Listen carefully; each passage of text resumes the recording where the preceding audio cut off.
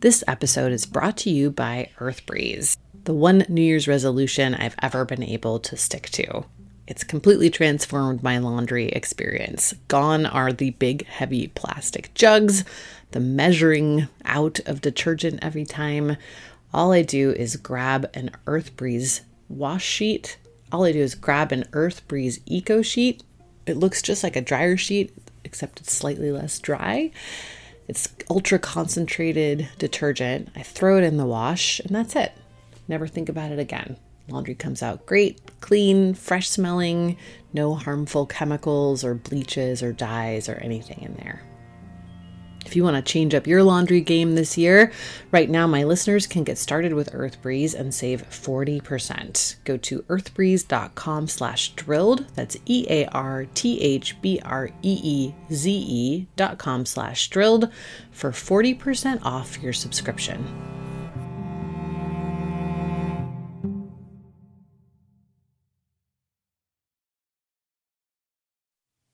Early in my career, I did a ton of reporting on the plastic problem, why there was so much of it, how the industry operated, the PR guys who created fake front groups for plastic manufacturers. It was a lot of the same stuff the oil and gas guys had done, which makes sense because it was mostly the same companies making plastic.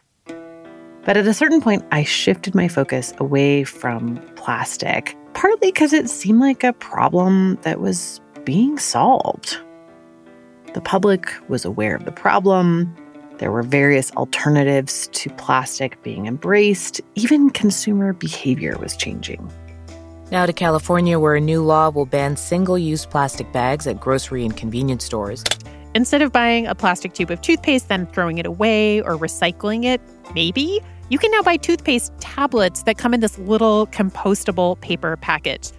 It's called the Great Pacific Garbage Patch. I like that. In the Pacific Ocean. Contains plastic waste twice the size of Texas. That's big. And then a few years ago, I started to see more and more plastic everywhere. Restaurants, stores, my kids' school.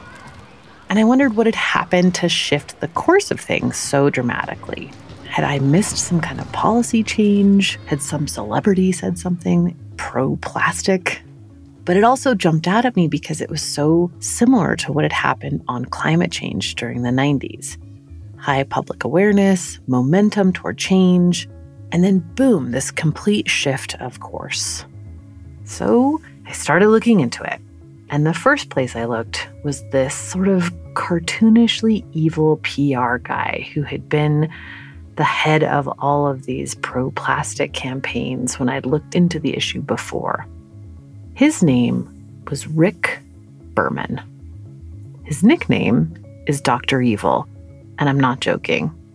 He's the guy who ran a ton of the PR campaigns for Philip Morris back in the day. The lead character in the movie Thank You for Smoking is based on him. I don't have an MD or law degree. I have a bachelor's in kicking butt and taking names. I get paid to talk. What do you talk about? I speak on behalf of cigarettes. My mommy says that cigarettes kill. Now, is your mommy a doctor? No. Well, she doesn't exactly sound like a credible expert now, does she? Rick Berman has also targeted Mothers Against Drunk Driving for alcohol clients and the Humane Society for beef clients. How many alcohol-related deaths a year? Well, does that- 100,000? That's what, 270 a day? A tragedy. I front an organization that kills... So I had followed Berman a lot when I was reporting on plastic because he was working for all the plastic bag manufacturers and the food and beverage guys who all wanted to fight against plastic bag bans. Berman was the guy behind my all-time favorite fake grassroots group, the Save the Plastic Bag Coalition. They claimed to be a group of concerned citizens who loved plastic bags, I guess, but was actually one guy paid by Rick Berman. So when I dove back in 2014, the first thing I did was Google Rick Berman. And I found a New York Times story. October 30th, 2014. About how Berman was suddenly very involved with natural gas companies and fracking. Hard-nosed advice from veteran lobbyist, win ugly or lose pretty. A speech he'd given in Colorado for a group of natural gas companies called the Western Energy Alliance had been leaked. Here's a little bit from it. I mean, and again, we've had a lot of ads on this thing. You get in people's mind a tie. They don't know who's right. And you win all ties because the tie basically ensures the status quo. People are not prepared to get aggressive and moving one way or the other. So I'll take a tie any day if I'm trying to preserve the status quo.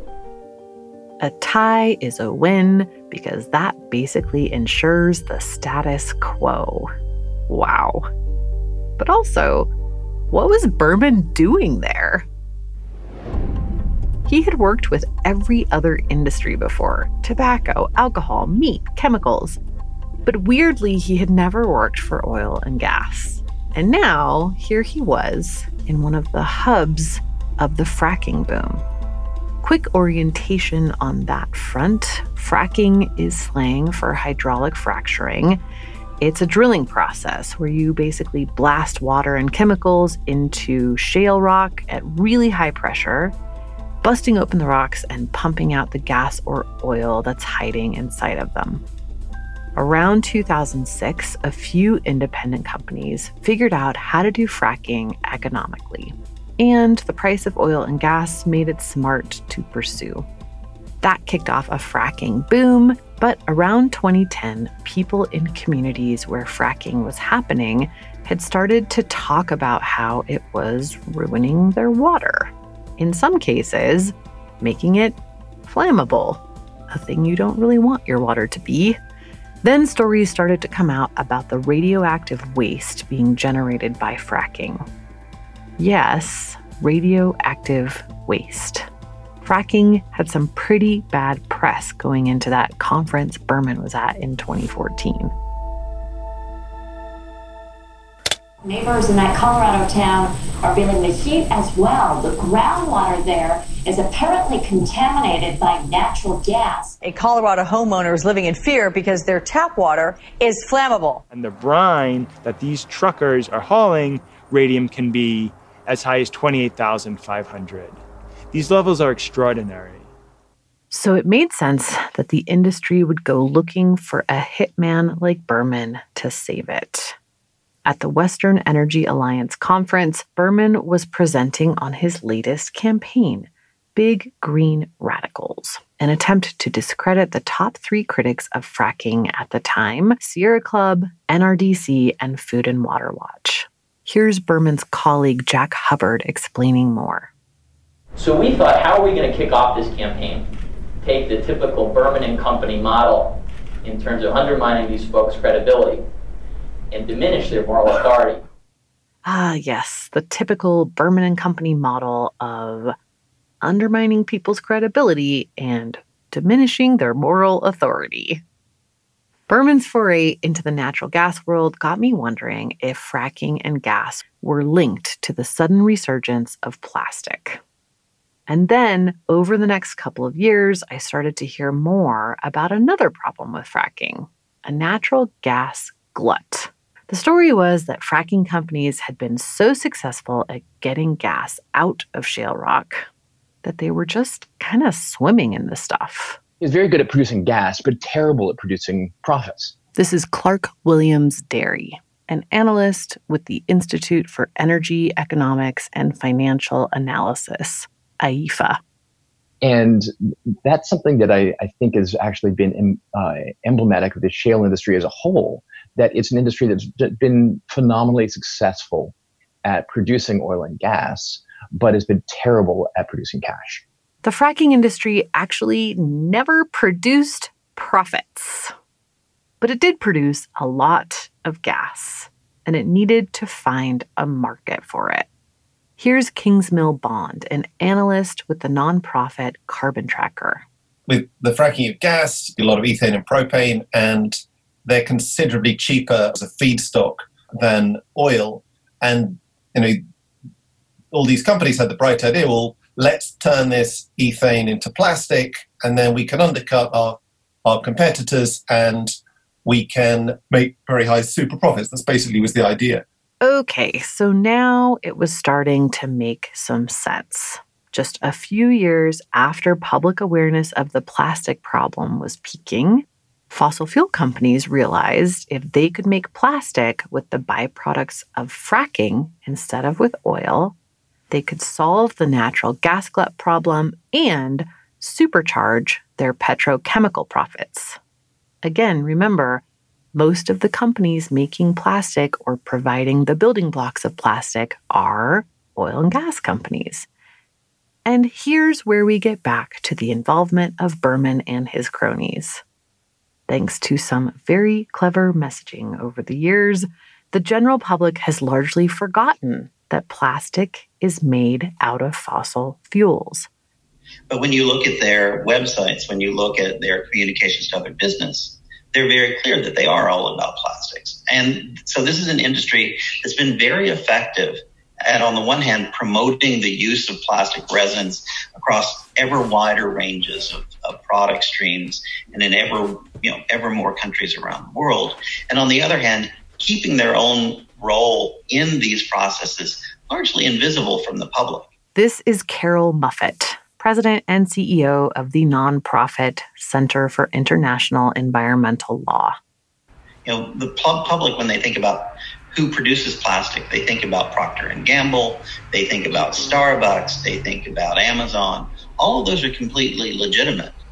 But ultimately, at the end of the day, the molecules going into that plastic are all coming from a handful of companies, and they have names like Exxon and Chevron and Shell. Oftentimes, those oil and gas companies own and operate the petrochemical facilities making plastic too, but they don't really advertise it. Exxon's big plastic factory in Louisiana, it's just called the Baton Rouge Plastics Company. Even when they're not making the plastic themselves, the connection is pretty direct between the oil and gas industry and plastic. In 2011, construction of a new pipeline began. It would run from the Eagle Ford Shale, one of the first big fracking plays in Texas, to a petrochemical plant on the Gulf in Calhoun County. That pipeline was fully operational by early 2013, supplying a plant owned by a little-known Taiwanese company called Formosa. I'm Amy Westervelt. Welcome to a new season of Drilled, the bridge to nowhere.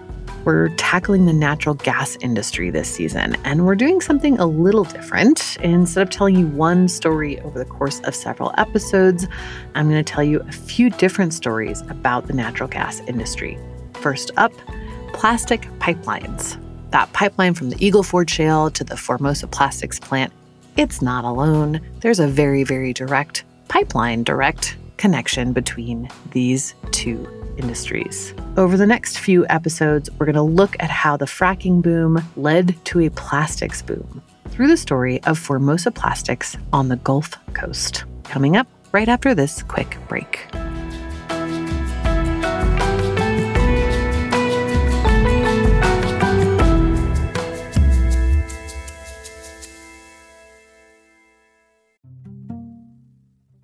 New Year's resolutions are almost destined to fail. I resolve almost every year to work less, and we all know it's not going to happen. But one thing I have been able to stick to, and you can too, is switching up the way you do laundry in 2024 and grabbing EarthBreeze. I know you're thinking laundry is not so fun. Those huge, heavy plastic jugs, measuring out the right amount, getting goo all over the place. It's annoying. EarthBreeze EcoSheets totally changed the game. Unlike powder or liquid, EarthBreeze actually looks like a dryer sheet, but it's ultra concentrated laundry detergent. And it's super easy. You just throw it into your laundry and that's it. There's no measuring, there's no lugging anything around. Your laundry comes out clean. It smells great. I love it. It's genuinely made my life easier. It's also dermatologist tested, hypoallergenic, free of bleach and dyes, so it's perfect for every load. You'll never run out of detergent again thanks to EarthBreeze's easy, flexible subscription. You can adjust, pause, or cancel at any time with no hidden fees or penalties, and you save a whopping 40% when you subscribe. Plus, shipping is always free, and EcoSheets are packaged in a slim cardboard envelope that saves a ton of space. It also gets rid of one more plastic thing in your life. And the company has donated over 100 million loads of laundry and counting to those in need. Right now, my listeners can get started with EarthBreeze and save 40%. 40. Go to earthbreeze.com/drilled. That's EARTHBREEZE.com/drilled for 40% off your subscription.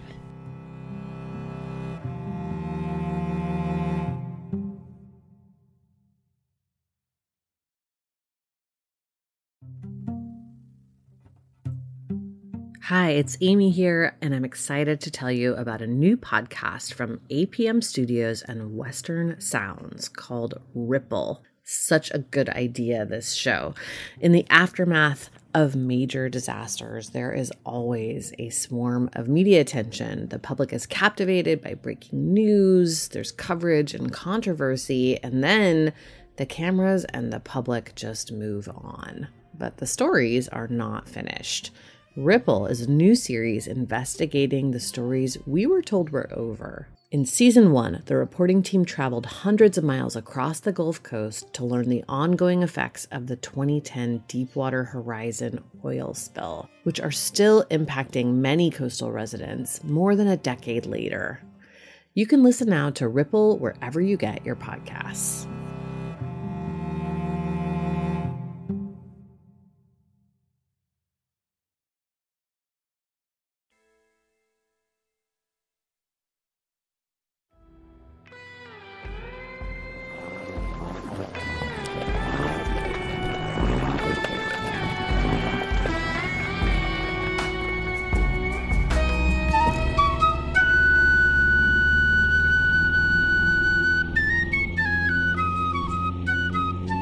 I've spent my whole life around the water. I've been shrimping since I was 8 years old. And even when I was smaller, when I was like 4 and 5 years old, my dad would come in from shrimping and all of us kids would go to the bay. And I can remember going out in the bay, and when you leave early, you got the spoonbills, these pink birds flying. They're coming up out of the marshes, and you're going past the reefs, and you're heading out into the bay. And it was beautiful, and it always kept that magic. And I think if I gave up on the bay, I would be giving up on the best part of myself. Meet Diane Wilson. She's a 4th-generation shrimp boat captain in Point Comfort, Texas. That was a clip of her from the documentary Texas Gold, but I got the chance to speak with her too. For a while, I ran a shrimp house, and I think I handled about 15 shrimp boats, and it's an old tin building, and it's right at the dock. That shrimp house she ran, the little tin building on the dock, it basically processes all the shrimp for the shrimpers in the area. So they go out fishing, come back, and Diane would sort of take it from there. So I know all the comings and goings of the shrimpers, and one day I had a shrimper come in, and this shrimper, he was a real nice-looking guy, and he had about 3 types of cancers, and he had these lumps all over. They were like tennis balls up and down his arm. And anyway, he threw this magazine at me, and he wanted me to read it. And it was the first time the toxic release inventory ever came out. And our little county, Calhoun County, I bet we didn't have 12,000 people in this county. We were number 1 in the nation for toxic disposal. We had half the waste generated in Texas was right here. And it's like, wow, it blew my mind. It really did. Diane was shocked and worried about her little community. She describes herself as a, quote, genuine introvert. I am one of these people that doesn't like to speak. I don't like to be around crowds. I can remember when I was a child hiding under a bed to get away from people. It was probably a reason why I was so good on the Bay, because there's a lot of solitude out there. But this seemed like something the community should really be talking about. But when I saw that article, I did something totally out of character. I walked down to City Hall and I said, I want to have a meeting about this information. So apparently there's this little room at City Hall in Diane's town, and they let people use it for meetings. So she went in and booked that room. But then I had the city secretary, she come down there and she said, Diane, you just got to not do this. And I'm like, well, I'll do it in elementary school, in the cafeteria. And she said, no, Diane, you've got to stop it completely. You can't do this. There's red flags. And I'm like, what red flag? Diane didn't understand what the problem was.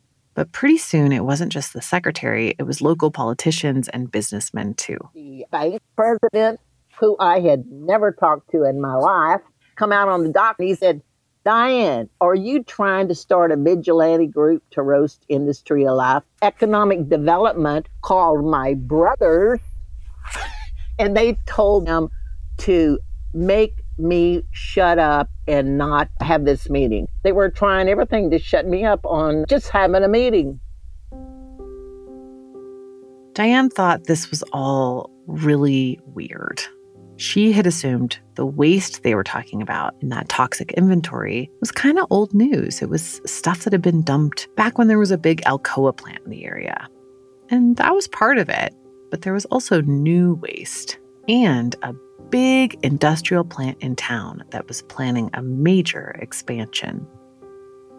It was the biggest expansion in Texas history and the biggest in the United States in 10 years. And I mean, the governor, the senators, you name it, even Phil Gramm, who was running for president, everybody was pushing. They were going to give Formosa every single thing they wanted. Formosa, a Taiwanese petrochemical company, had been in the area since 1981, and now it was planning a $1.3 billion expansion. Someone had, in the mail, sent me a letter, and in the letter was just these typed simple words. It said, Miss Wilson, do you know this? And in it was a newspaper clipping in the back, it's on the back pages of a newspaper, and it had Formosa's public notice for Formosa's air permits. And I'm like, well, this is something I can do for the first meeting of this new little group. Diane's been fighting the company ever since, mostly with the help of whistleblowers who worked at the Formosa plant. There's no unions, there's no safety, and you will get fired if you open your mouth. And they did not trust TCEQ, the state agency. They didn't trust EPA, and they definitely did not trust OSHA. They thought that was nothing but a way to get them fired, to tell them anything. And so who was on the bottom of the list? It was me. And so they came to me, and that's where I really got the information. In 1993, when Formosa expanded, it bought 500 residents out of their homes and took over the town's school. Formosa's got all their houses. The school shut down. There's no school. Formosa is using the school for a training center now, so it's Formosa's town. But over a decade, Diane kept building her case, often meeting with Formosa workers out of town because they were worried about getting fired or retaliation of some kind. They told her about Formosa cutting corners, dumping chemicals and plastic pellets into the ocean, burning off toxic chemicals through their smokestacks, and generally not implementing appropriate safety measures. Diane spent 3 years collecting plastic pellets that Formosa had dumped into the bays and waterways around its Port Comfort facility. I would get in a kayak and go up and down all 10 of their outfalls, and sometimes that would take me like 5 or 6 hours. I was all day long going up and down that thing, kayaking, and taking all these pictures. At the time when she was going out in her kayak all day, Diane was in her late 60s. And in 2017, she took Formosa to court. Just down the Gulf Coast from Houston lies an enormous plastics plant, one of the nation's biggest. It's been a driving force in the local economy, and now it's expanding with promises of new jobs and tax revenue. But a handful of coastal residents are suing the plant, claiming it's polluted the waters in their region for years. After fighting the company for decades, in 2019, Diane had a big win. Last year, Formosa agreed to pay $50 million to settle a lawsuit in which it agreed to zero discharge of pellets. A federal judge called Formosa a serial offender. It was the largest settlement granted in a citizen lawsuit in U.S. history. And we got $50 million for environmental projects, and we put $20 million into a sustainable fishery co-op for the local fishermen. But Diane isn't retiring her kayak just yet. Her group is staying on top of Formosa to make sure it complies with the court ruling. And she's been talking to activists down the coast a bit in Louisiana. They're trying to prevent Formosa from building a plant there. She's hoping that what she's learned over the past 30 years might help them do the one thing she couldn't. My only regret is that I did not try hard enough to keep them out. They need to try everything to keep them out. They do not want Formosa in there.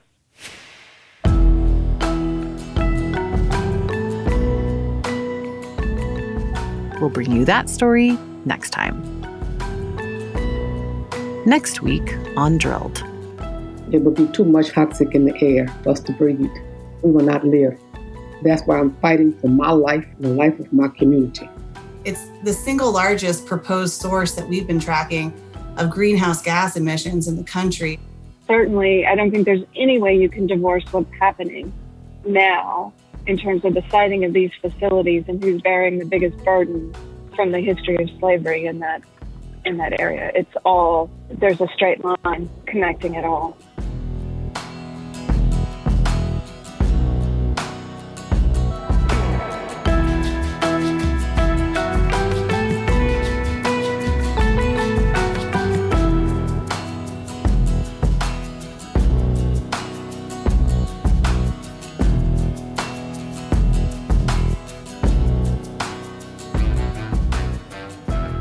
Drilled is an original production of the Critical Frequency Podcast Network. The show is reported, written, and hosted by me, Amy Westervelt. Our producer this season is Juliana Bradley. Our editor is Julia Ritchie. Our theme song this season is Death Song by B. Beeman.